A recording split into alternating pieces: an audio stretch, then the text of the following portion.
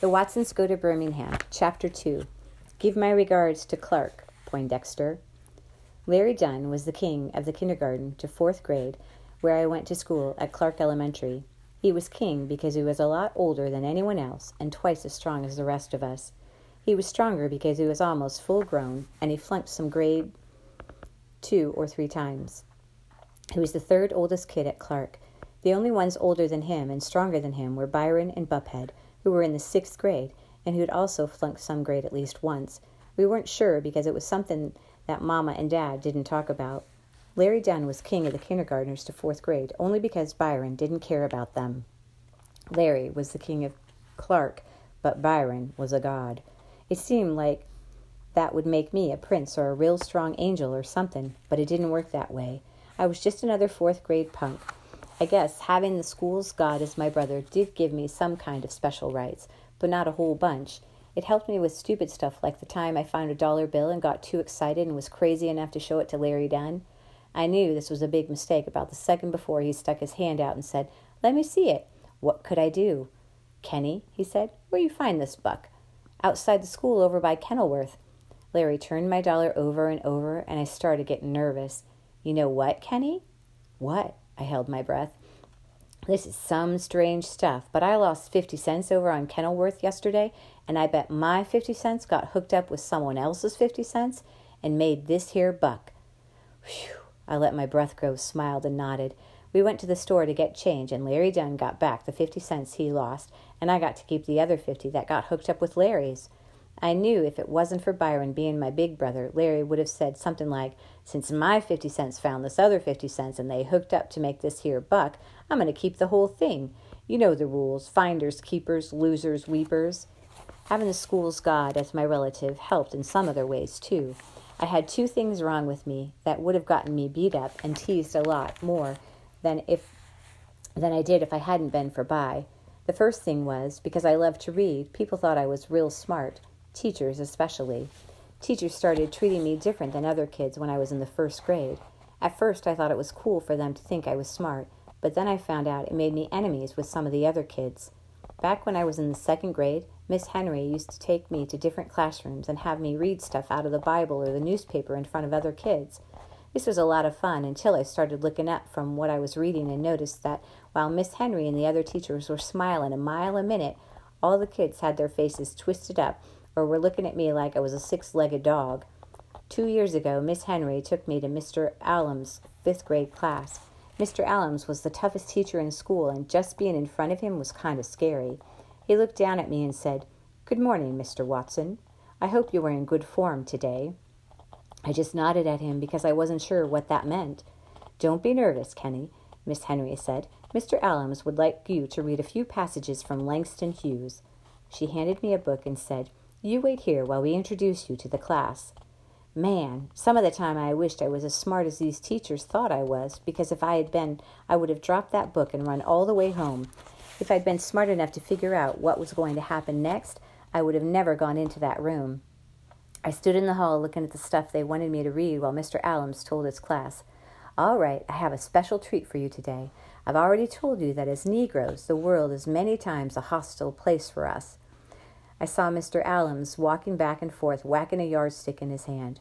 "I've pointed out time and time again how vital it is that one be able to read well. I've stressed on numerous occasions the importance of being familiar and comfortable with literature.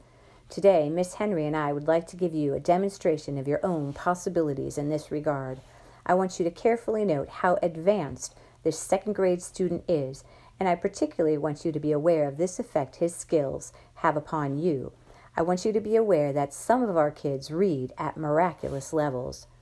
I saw Mr. Allums point the yardstick at someone somewhere in the class and say, "Perhaps you'd like to finish the introduction. I think you know our guest quite well." Whoever he pointed at said, "What? I didn't do nothing." Miss Henry waved for me to come in and stand in front of the class. I guess I was too nervous about Mr. Allums to have recognized the voice before, but as soon as I walked into the room, I froze. There, in the 2 seats closer to the teacher's desk, in the very first row, sat Buphead and Byron.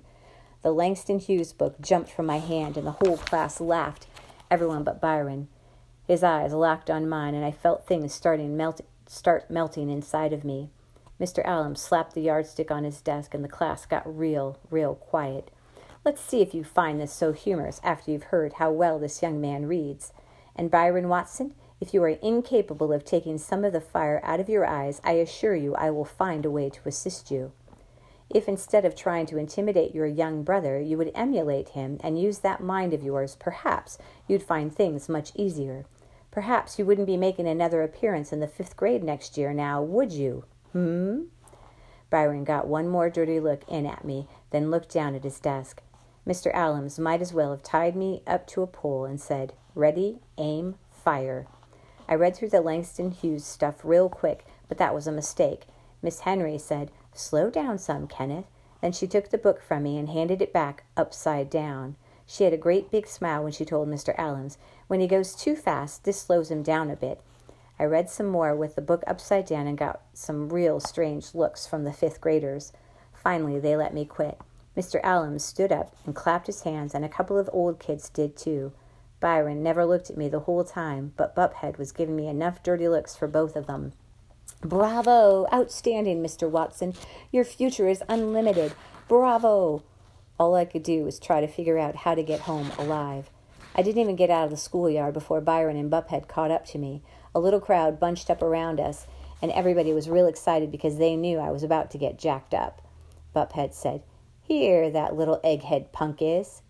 "Leave the little clown alone," Byron said. "It's a crying shame, taking him around like a circus freak." He punched me kind of soft in the arm and said, "At least you ought to make him pay you for doing that mess.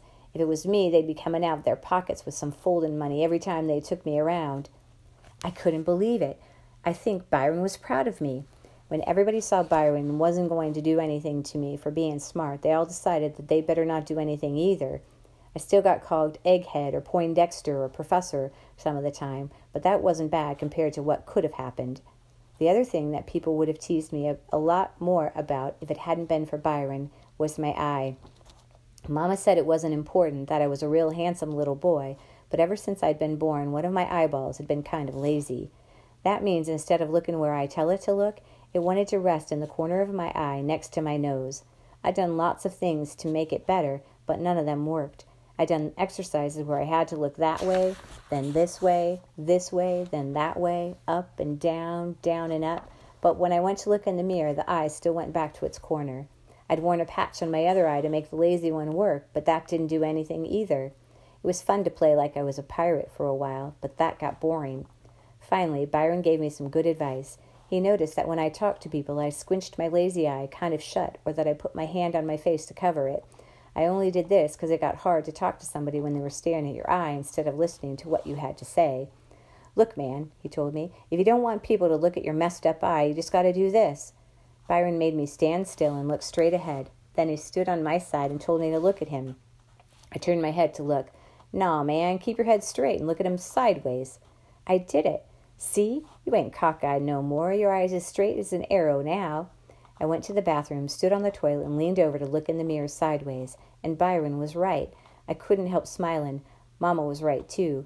I was kind of a handsome little guy when I looked at myself sideways, and both eyes were pointing in the same direction. Even though my older brother was Clark Elementary School's god, that didn't mean I never got teased or beat up at all. I still had to fight a lot, and still got called Cockeyed Kenny, and I still had people stare at my eye, and I still had to watch when they made their eyes go cross-eyed when they were teasing me.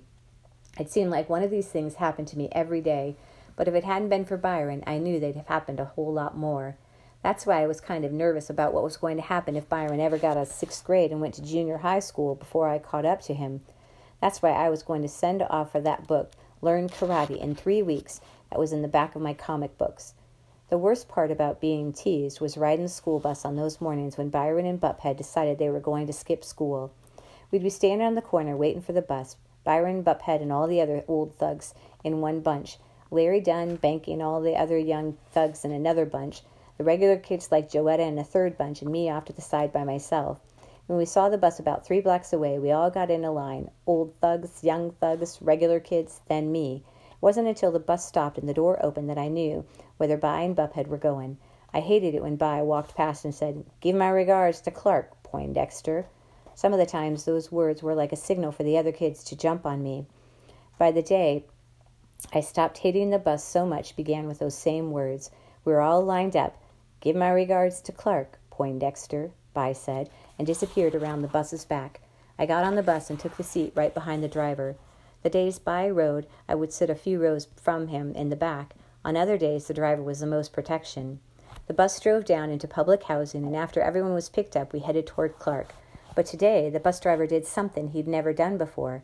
He noticed 2 kids running up late, and he stopped to let them get on. Every other time someone was late, he'd just laugh at them and tell the rest of us, "This is the only way you little punks is going to learn to be punctual." I hope that fool has a pleasant walk to school. Then no matter how hard the late kid banged on the side of the bus, the driver would just take off, laughing out the window. That was part of one of my miracle. That let me know something special was going to happen. As soon as the doors of the bus swung open and 2 strange new boys got on, part 2 of my miracle happened. Every once in a while, Mama would make me go to Sunday school with Joey. Even though it was just a bunch of singing and coloring books and listening to Mrs. Davidson, I had learned one thing. I learned about getting saved. I learned how someone could come to you when you're feeling real bad and could take all the problems away and make you feel better.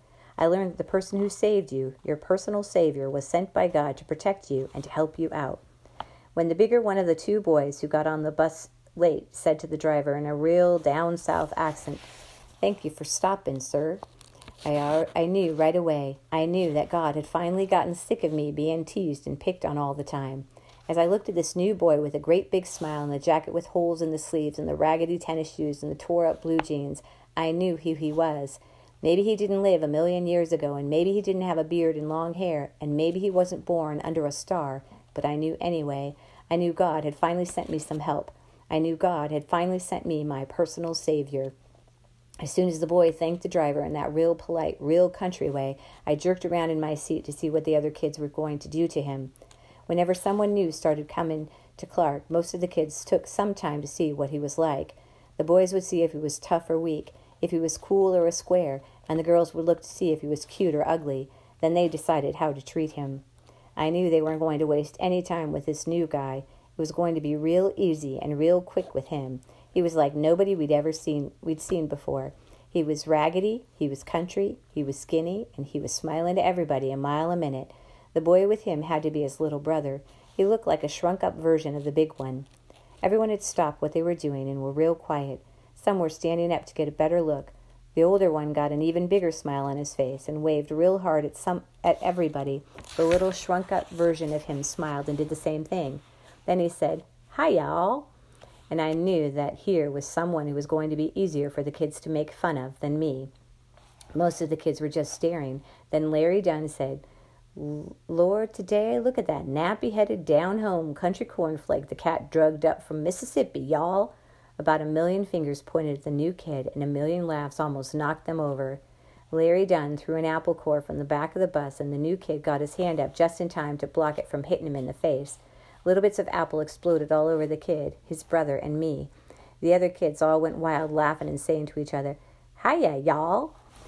The bus driver jumped out of his seat and stood between the new kid and Larry Dunn. You see how you kids is? This boy shows some manners and some respect, and y'all want to attack him? That's why none of y'all ever going to be nothing." The bus driver was really mad. "Larry Dunn, you better sit your ass down and get this mess out. Cut this mess out. I know you don't want to start panning on folks, do you? Not with what I know about your mama." Someone said, "Ooh," and Larry sat down. The bus was real quiet. We'd never seen the driver get this mad before. He pushed the 2 new kids into the same seat as me and told them, "Don't you pay no mind to them little fools. They ain't happy lest they draggin' someone else down." Then he had to add, "Y'all just sit next to Poindexter. He don't bother no one." I sat there and looked at them sideways. I didn't say anything to them and didn't say anything to me, but I was kind of surprised that God would send a savior to me in such raggedy clothes.